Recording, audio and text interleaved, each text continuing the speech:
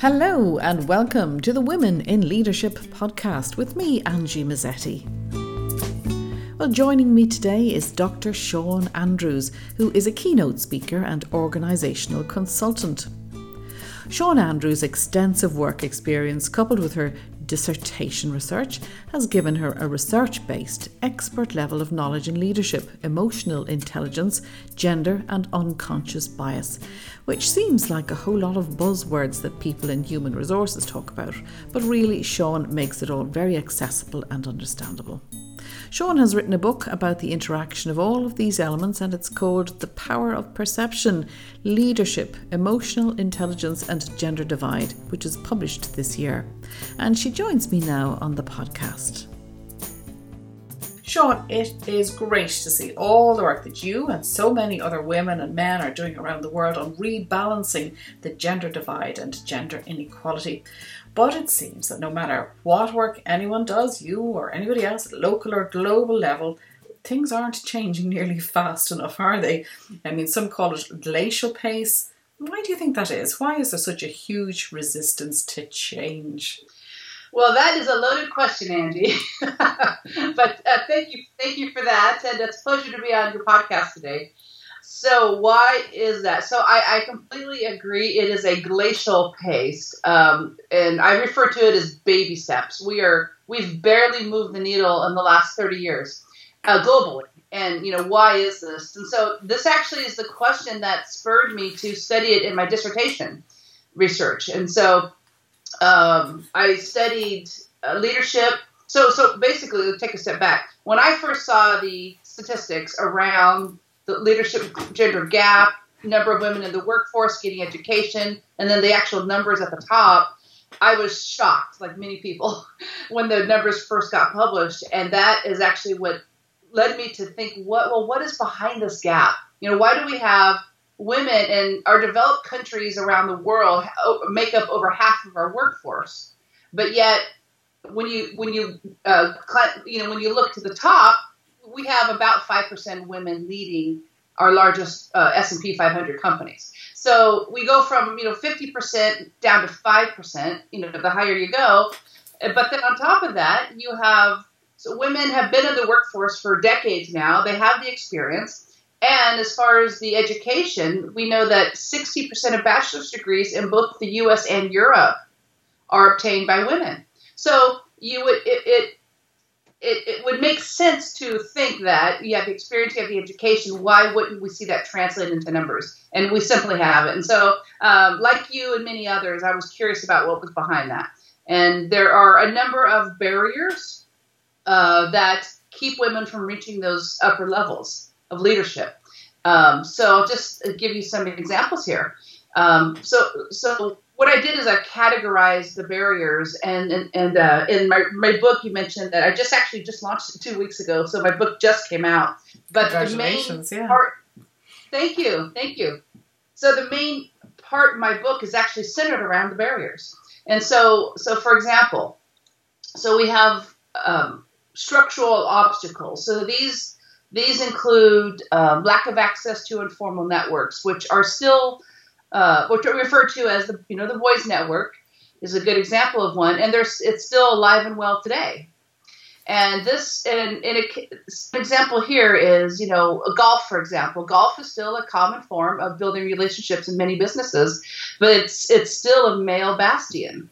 And so we have more men who participate in golf and relationship building, and women are not included in that, even though many women nowadays play golf. So, and if you think about, so golf's just one example, but there's also, dinner, drinks, events, after work activities, sporting events, things like that, or even just informal gatherings at work that women often aren't invited to. And so this is still an issue today, because if you think about what happens in these informal events is people let their guard down, people are having fun, they share about themselves personally, you learn about each other, you learn about, you get caught up on the latest company news and industry news. And so it's a great environment to be in, and it's great for relationship building and opportunities. Well, if you're not part of that event, then you're missing out on key career opportunities and relationship building opportunities. So that is still a major barrier today. But you can see many reasons why women would not like to do that after work networking with the boys, because sometimes the signals are misinterpreted, or, we've seen that over and over again, or they will be deliberately misinterpreted, and those lines get blurred. And you can see a lot of women feel uncomfortable. And also I think from my own experience, a lot of people just, when their day's work is done, they just want to get home, maybe to their cat, to their dog, to their kids, their husband, wife, whatever, So there is the way women approach the workplace and see the strategy behind those networking opportunities is quite different, isn't it? It is, absolutely. And women do have a different appetite for political networking. I mean, that's a fact. And I can speak for myself as well. My background is pharmaceuticals. For 20 years, I worked in corporate pharmaceutical biotech, and there was always after work activities. There was always, we'd spend all day long at work, and then there'd be drinks or dinner, or would be at a conference all day long, and then there's another evening event. And I didn't like going to those events because I preferred to go just have some downtime or listen to some music or go for a walk or make calls, whatever it is. But women often don't have the same appetite that men do as far as the networking part, and frankly the political piece of it, the political side of the networking. And so, so women sometimes do opt out. But I'll give you a great example of how this lack of access to the informal networks still, persists today. Is a recent example is a pharma company actually had a meeting in New York. And they had a free evening. And so a group of the men decided to go to Madison Square Garden and catch the basketball game. Well, so they all leave, and then a group of women are left to the hotel looking around, and they said, well, what are we going to do? And they said, well, let's go to dinner. So they all decided to go to dinner. And so the next morning, they were sharing their stories about the evening's events. And one of the men asked the women, what did you guys do last night? She says, oh, we went to a nice dinner, here. He goes, why didn't you invite us? And she looked at him and said, why didn't you invite us to the game? And it's a perfect example of how we just completely miss each other, and we're not inclusive in our behaviors. And that this is a recent example. So it still happens. And so I think we need to be, men and women, but we need to be more inclusive and think more broadly when it comes to these informal events. Because sure, some of the women probably wouldn't have liked a game, and that's fine. But a lot of the women they probably would have had a great time at the game. I think it's an interesting story because, women are always portrayed as the hurt and offended ones. But yet in that example, it's the guy like, why didn't you invite me? And I've seen that happen here, like I suggested at a film event recently, it was about how to lobby for more funds for documentary making in Europe. And I put up my hand and I said, not for me now, but, for young women coming through, could we ring fence some funding to help young women aspiring documentary makers? And a man who's older than myself turned around and says, what about older men? I couldn't believe it. Like, of all the privileged groups there were, older men. But yet he was feeling aggrieved. Like, it blew my mind away. I wasn't looking for anything, Anyway, I digress. But yeah, I think that's amazing. And the whole gender pay gap, I know you've studied this quite a lot. Why do we still have that, gender pay gap? Is it because the boys won't let go of the levers of power at the higher echelons? Or I suppose, why would they? Or is it because we women just aren't fighting for our place at the table? Like, is it our fault or their fault, or is it somewhere in between? So before I answer that question, there's several reasons for that question. But do you want me to speak to some of the other barriers, or do you want to come back to them? Sorry, yeah, go ahead, of course. Yeah, okay. The barriers are great. Yeah, so I should have couched it that there actually are many barriers, and I'll just briefly touch on them. So the informal network is just one type of barrier. There's, as we've, we still have lack of female role models, and we don't have enough male sponsors. These are all what I put in the category of structural obstacles. So, and it's important particularly for women to have male sponsors, because if you look at positions of power, the vast majority are held by men. And so we need men advocating for women to help women get to that next role. So another type of barrier is gender bias and gender stereotyping, which is still, prevalent and persistent today. We have certain assumptions and, I should say, misperceptions of women still as leaders, as workers, as mothers, as wives, in society and at work. And so gender bias is still, a major issue that is pervasive. There's another type of barrier is an individual mindset. So actually a fair amount of women hold themselves back for different reasons. And we know this. Part of the reason is because, it might be of lack of confidence or assertiveness, sure, but men and women also often want different things. And so many women that I interviewed for my book and my dissertation research as well, is I heard stories that, when women look at the top, president, CEO suite, and they said to themselves, I don't want any part of that. And oftentimes it's because the networking, the politics involved, and the work-life balance was more important. The work-life balance was more important to women. And so they would look at the top and say, I don't want that. That's not me. I value other things. And so women actually self-select themselves out or hold themselves back for different reasons.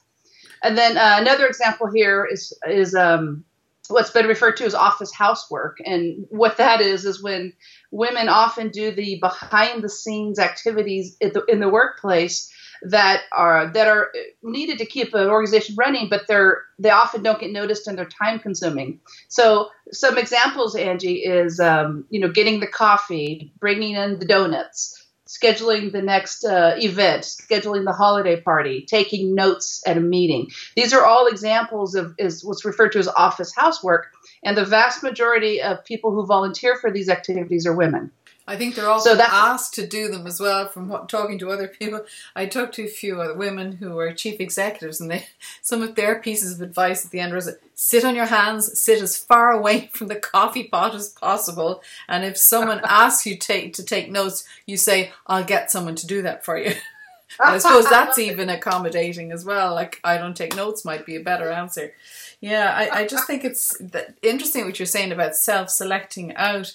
When women look to the top and they say, I don't want that sort of lifestyle.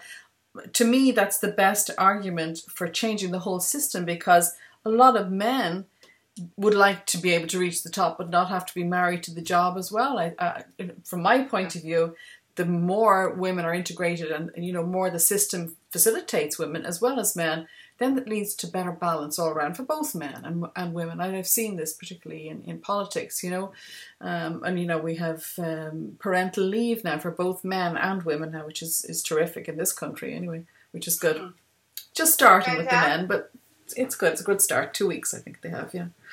Yeah, so those are the barriers. Very interesting, and I think they're the same the world over. But I think just to go back to the gender pay gap, I know that there are structural reasons for that as well.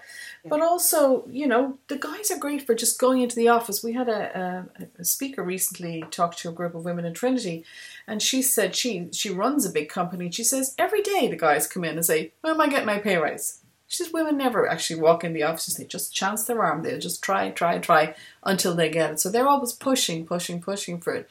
We tend to wait, sit in the corner, say, I'm really good at my job, maybe to myself, but I'm not telling everybody else, and they're not noticing me, and they won't until I put myself out there. Is there an element of that? Yes, absolutely. And like the barriers, there's multifactorial. So I actually wrote a blog about this recently on my website, and I titled it 7 Reasons for the Gender Pay Gap. So first of all, it's historical. Women have historically been paid less than men across all occupations for decades. And some people are still stuck in these traditional mindsets, and whether their behavior is conscious or unconscious, they offer women less money. So that is one reason. Another reason is lack of transparency. We can't address a problem if we can't see it. And most organizations still, don't publish their salary ranges for a particular job. And so if you don't know what other people are making, your colleagues, your peers, how can you address? You don't know if there's an issue if you don't know what's out there. So lack of transparency is an issue. Gender bias, it's no surprise that gender bias plays a role here as well. And whether we're aware of it or not, we all have biases that affect the way we interact with others. And it also affects the salary offers and hiring decisions we make. So to speak to your point, Angie, about the negotiation and the asking part, yes, there are negotiation differences. And, I've heard some speakers say, there's no differences in negotiation. And that's not what I found. I'm actually a professor at Pepperdine's business school in the MBA program. And so I have a section on negotiation skills, and there are definitely some differences. So it is true that women don't ask as often as men. And one of the main differences when it comes to asking for pay is that when women negotiate, women tend to negotiate cooperatively. So they're looking for win-win situations, whereas men tend to negotiate competitively. So men are looking for win-lose scenarios, but men focus on the economic outcomes primarily. So the money, basically. The money is their main goal. And so they negotiate, hard for that. Whereas women are focused more on coordination and relationships. And so they don't, we don't negotiate as aggressively because we have a different mindset because of what we focus on. And there's also data to show that when women actually have negotiated aggressively, then they're perceived as less favorable. So there's a bit of a double standard here as well. So that when men behave aggressively, negotiate aggressively, they're often get what they ask for. But when women do the same, they're not met positively. So there are differences. But another interesting thing about this is data has shown that when women have the capacity to negotiate effectively. And women are actually raised in our culture to be collaborative and negotiate. But when it comes to negotiating for other people, women are very aggressive. When they're negotiating on behalf of their team, they don't hold back. But when it comes to themselves, often we don't ask for it. And so, yes, so that does play a part. There's a couple other reasons. One is, just frankly speaking, women are valued less historically. And the reason I say this is globally, women have had less of a global footprint or less of a global gender footprint. And what I mean by that is they're valued less than men socially, economically, politically, legally, and culturally. And so, simply put, this is the environmental impact. So women have less of an impact. And so this gives men much greater power, and that power is often used over women and leaves them disempowered. So the inherent value, how we truly value women plays into this. And then the last reason, it's probably the worst reason of all, why is there a pay gap? And it's often because they can. Organizations will offer less to women because women often will accept less than men will.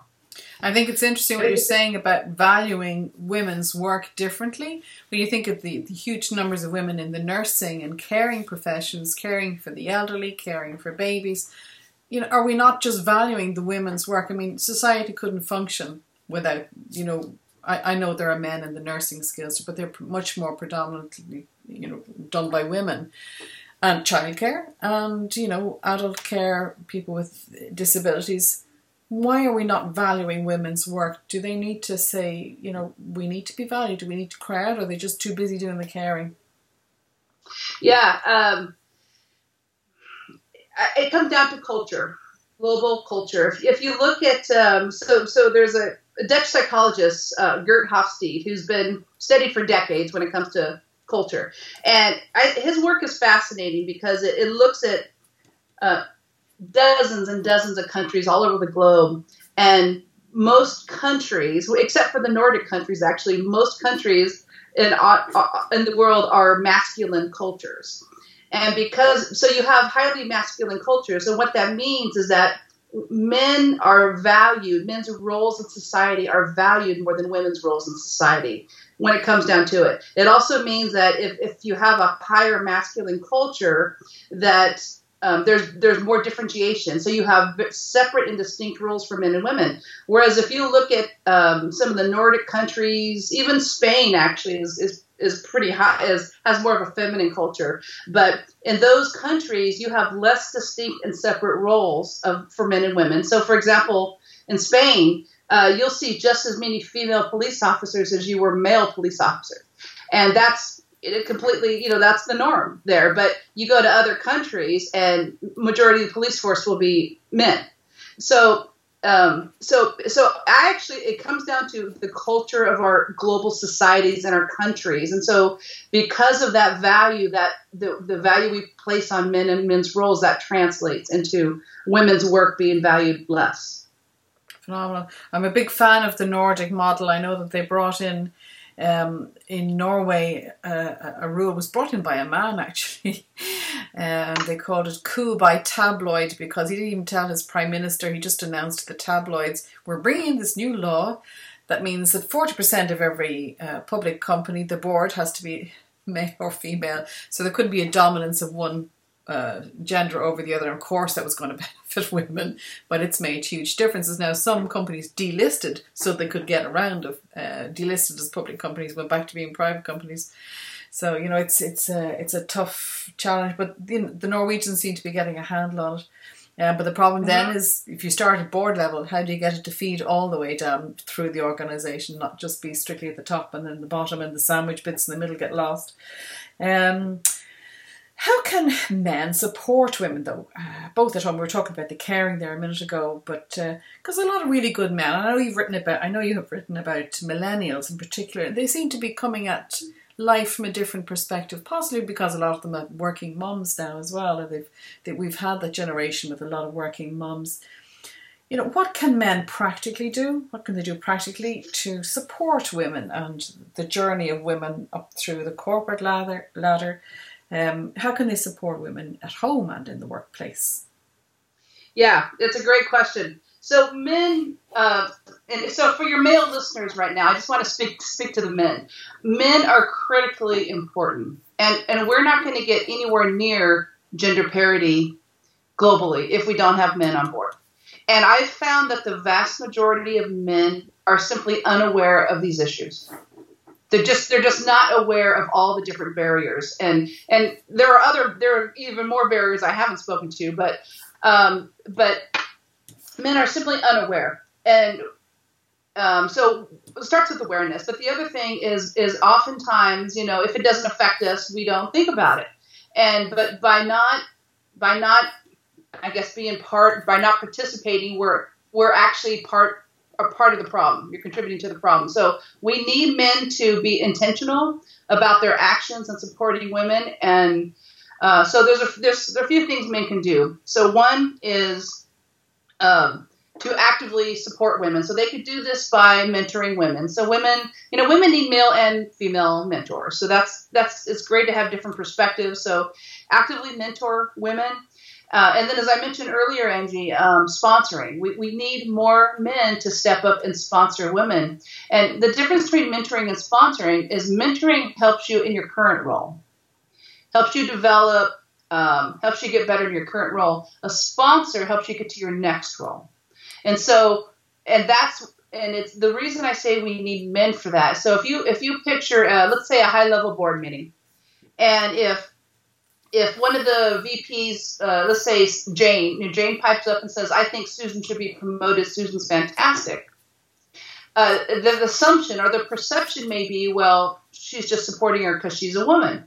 If Bob speaks up in that same meeting and says, I think Susan's fantastic, Susan should be promoted, that often carries more weight because, one, it's a male supporting a female, and so it often carries more credibility. And so for those reasons, it's critically important for men to sponsor women. So that's something I would encourage your male listeners to do out there, to mentor, sponsor.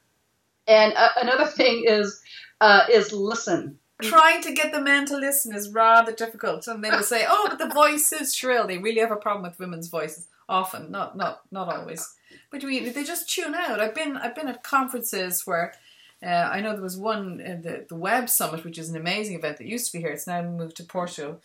But there were all these tech guys mostly in the audience, and there was a fantastic woman from Oracle on the stage, and she was talking about the technology and the Internet of Things and everything.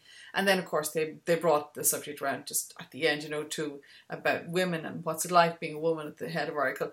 All the male heads went down into their laptops. They just tuned out straight away and started working on something else. It's just like, doesn't concern me. I'm doing my own stuff. It was just like heads down. It was like watching sunflowers in a field at the end of the day in Italy or something. Like heads just tilted. We'll be back up later on when it's relevant to us. So how do we get them to listen? It goes back to value. Honestly, if you boil it all down, it comes down to how we value women in our global societies and in the workplace. It baffles me because we have many fantastic men out there who are corporations, they're leading, and they have wives, they have sisters, they have daughters, and so think about it. I mean, if you think about, your own families, how would you feel if your wife, got passed over or wasn't included in a network or didn't get an opportunity or didn't have a mentor or sponsor to support her, or even worse, gets pat on the rear end by her male colleagues? How would that make you feel? And so if she doesn't get the pay rise, then they know all about it. I think they tend to pay a lot more attention to money as well. Yeah. So, and then also, valuing women for the strengths, because women and men we think differently. That's a fact. And so just from that fact alone, that should be enough to want to have different perspectives, because women bring different things to the table. So I'll give you a great example of this, Angie, is problem solving. So we approach virtually every aspect of business differently as men and women. So let's look at problem solving. When it comes to solving problems, men are convergent. So they're like a laser. They focus in on a problem. They're great at solving it quickly. They're not distracted by other things. They focus on it very expeditiously, and they converge on it. Like women, just the opposite. So when women solve problems, they're like a radar scanning the environment. And so women are divergent when it comes to problem solving. Men are convergent. So just knowing that, men need to value women's ways and women's processes and how women problem solve and approach business in the workplace. So because the downside of the male way is you may miss other opportunities, and oftentimes they do. Sure. So, if we come back to the financial crisis, that radar, as you put it, which is a great word, that the women were scanning the radar, but nobody was listening at the top. So it was like all the lemmings heading for the cliff face, and nobody said, hang on a second, there's a cliff here. Yeah, that's right. But you do need both. You don't need just the radar scanning. You also need the convergent and the divergent. I love that analogy. That's fantastic. Now, you mentioned one thing about, somebody sponsoring somebody or speaking up and saying, if Bob says Mary's great and she should be paid attention to, but if Mary speaks up, sometimes Mary isn't even heard because women's voices tend to get lost, or what they say only gets picked up and it only gets heard when a man repeats it or says it, and he even gets the credit for it. I don't think there's a woman around who hasn't experienced that one, So what can we do about our voices? And should we have to change? We shouldn't have to change our voices. They should have to change their ears and start listening to us a little bit more. But how do we get the guys to do that? Yes, yeah, and you're absolutely right. I actually... I came across, when in researching for my book and also in my dissertation, I came with tons of stories about this. And I think this is a global shared phenomenon for women, whether they're an administrative assistant or the CEO of the company. This is a shared phenomenon. So women have experienced this where their voices are simply not heard in a meeting, let's say. And there's actually a name for it. It's called unintentional invisible bias. Is the name. So it's when like you said, like the sunflowers where men's heads just go down and tune out. So that is that's an unintentional, probably unconscious type of bias where men, and actually some women, but largely men, are excluding just refusing to hear. So a couple things we can do as women, and actually not just women, but a couple things that can be done is that if you say something and 10 minutes later a male colleague says the exact same thing, with different words, you could say, great John for bringing that, great John for reinforcing my point. I'd like to say a couple more things. You can bring it back to your original point. Also, if you are an observer, if you are just a participant in the meeting, you don't even have to be part of the conversation. You could also chime in. And I would encourage everyone to do this. You don't have to be the leader of the meeting, but anyone in that meeting can say, that's a great point. John, I agree with you. Sally mentioned that earlier, and let's speak to that. So there's ways to bring it back and give credit where credit's due. Another example or another suggestion here is to have someone take notes or use a whiteboard and jot down ideas as they're posed, and so that way you have a solid record and you can go back and refer to. I love that. And you would have. And it's a simple one, but it works. And then another idea for you is to institute a no interruption policy in all of your meetings. Fab. Where nobody interrupts anybody. And that's just the policy in general. We have a no interruption policy in this meeting. We're going to give everyone floor time. We're going to hear everyone out. And something as simple as that can help. Fantastic. I'm going to finish up shortly because we've had a great time, but it's over half an hour we've been talking. Have you got a few things I wanted to ask you about? One, is this a new thing I'm trying out? What's your go-to song for empowerment? Like, if you want to get yourself up and going for the day, is there a particular song that comes to mind in your head? Or I'm thinking of one there's a fantastic woman called Catherine Keogh who was a chief marketing officer, and she says, you don't need to be liked, you need to be respected. So when I think of her, I think of R-E-S-P-C-T, or Aretha Franklin. So are there any kind of go-to songs that you can tap into every now and again that kind of, I'm good to go today? Oh my gosh. That's funny you asked that. So by the way, this is funny because I had no heads up about this, but I'm actually a musician. I'm a drummer. And so I have a whole playlist of these songs. I have like 700 songs in what I call my cycling playlist because I also cycle. And those are my go-to pump me up songs. So trying to pick one of those is tough. There's one though that I really like, and it's from a European band called No No No. It's called Pumping Blood, and I just love the music and the lyrics because it talks about, you're strong, you're fearless, you're pumping blood, your heart's pumping blood, you're alive. And every time I hear that song, I just have to crank it. And there's many others, but that one in particular is, I could hear it over and over again. Excellent. Thank you so much. I've never heard of No No No. So from now on, it's yes, yes, yes to Pumping Blood. That's great. Thank you for that. And I apologize. I didn't give you a heads up on that one. That's okay. Yeah. Have you, just to finish up, I always ask people if they got their top 3, top 5 kind of tips. I know you've given us quite a lot there already, particularly on the voice ones. I love them. But any other key things you would say to women to put their hands up, to step in, to lean in, whatever you like to say? What would you like to suggest?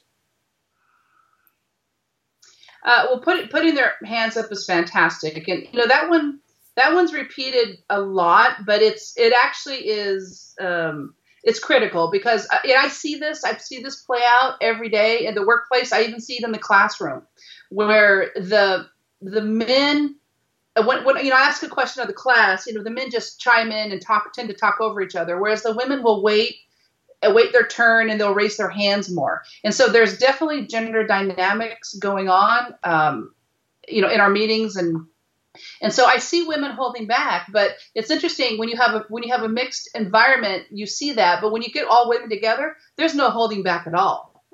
Women just share freely. So there is a gender dynamic that plays a part in a mixed audience, and it's because of how we're socialized. We're socialized oftentimes to be supportive, not to be as aggressive or competitive as men. Not all women. Yeah, to be nice.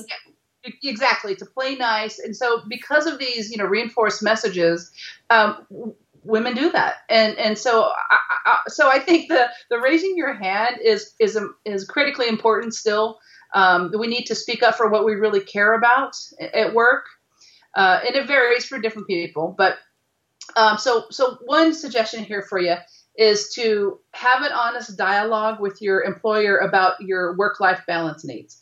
So when it comes to breadwinner, we haven't talked about this, but when it comes to caregiver breadwinner issues, even among millennials, women still have the lion's share of the caregiving duties and the household duties. And she may also be breadwinner of her household. Men, if they're the breadwinner, they're rarely the caregiver. And so that's a key distinction still, even among our youngest generations. And so the more parity we have at home, the more parity we will have in the workplace. And that's a fact. So because we can't be 100% successful at everything. So I would recommend for your female listeners out there is to have an honest dialogue with their employer about their needs. Also have an honest dialogue with your spouse or partner about breadwinner caregiver issues and duties, because it's critically important. Maybe you trade off. Maybe, one time now you sacrifice for your career, and then he or she sacrifices for their career down the line. Have you one more? Sure. Let's see, what would be a good one for you? Actually, when it comes to, let's talk about networking just for a minute, since we touched on it. So when it comes to networking, so men are raised in a culture where, they're used to networking, they're comfortable with it because they're raised in that male culture. Women aren't quite as comfortable with it because oftentimes, women think it feels a little smarmy, and so, but what's interesting here, Angie, is that women actually have bigger networks. Women have bigger networks than men, and they're often mixed, male, female, whereas men tend to have smaller networks. They just are more active with that network and reaching out and helping each other. So if women just leveraged their vast and cultivated their vast network, that would go a long way to help them in the networking, realm. So just leverage those contacts you have, reach out to people more in your network, ask how you can help them and how they can help you. Thank you so much for being an amazing guest on the Women in Leadership podcast. Tell me again the name of your book and where people can get it. Yeah, sure. It's called The Power of Perception, Leadership, Emotional Intelligence, and the Gender Divide. And it's actually available now on both in-store and online. It's on Amazon, Barnes & Noble, and other bookstores as well. And the best way to reach me is actually my website. It's www.drshawnandrews.com. Now, we in Ireland spell Sean differently to you because it's the Irish word for John, but I know you, and I'm saying it's slightly different to we say Sean, yours is more Shan. Tell us how you spell it, if you wouldn't mind. Sure, yeah. So Sean is SHAWN, and my website is Dr. No period, just DR SHAWN Andrews. So, and actually, I'm Irish myself. I have a lot of Irish in me. So really, no, you're singing our tune now. So tell us, how Irish are you, Sean? Actually, well, funny you asked that. I just had one of those 23andMe DNA tests, and I actually assumed. See, I was adopted, but I've met my biological parents, and so I've always been told that I was a little bit of Irish, mostly Scottish, and then mostly Italian. So I've grown up thinking this about myself. So I just got my DNA test back a few weeks ago. And what it showed is that I'm 53% Irish. And I had no idea. I'm actually more Irish than anything. And I thought I had more Italian and Scottish in me. But yeah, I actually had mostly Irish and some English as well. And were you able to find out what parts of Ireland? Because this is very important to Irish people. It's a small country by comparison with the United States, but we can almost put, a name in a county, in a parish, if we know. Really? Sure, yeah. That's one of my other passions is genealogy. So, yeah. We'll have a little conversation about that after. But listen, thank you so much. It's been an absolute pleasure listening to you and talking to you and hearing about your research and all that. And the best of luck with the book. I'm going to get one myself. Great. Well, thank you so much, Andy. It's been fun. That was Sean Andrews, my guest this week on the Women in Leadership podcast. If you want to get in touch to suggest an inspiring woman you know, please do contact us through the website womeninleadership.ie, or you can email us at info@womeninleadership.ie. I really love Sean's choice of music, and it's a new feature we're starting here on the podcast about inspirational songs. So if you have any song that inspires you and gets you going when times are tough or when you're under pressure, we'd love to hear from you about yours. You can contact us via the website womeninleadership.ie, or you can email us info@womeninleadership.ie. Until the next time, from me, Angie Mazzetti, and all the team here, goodbye and take care.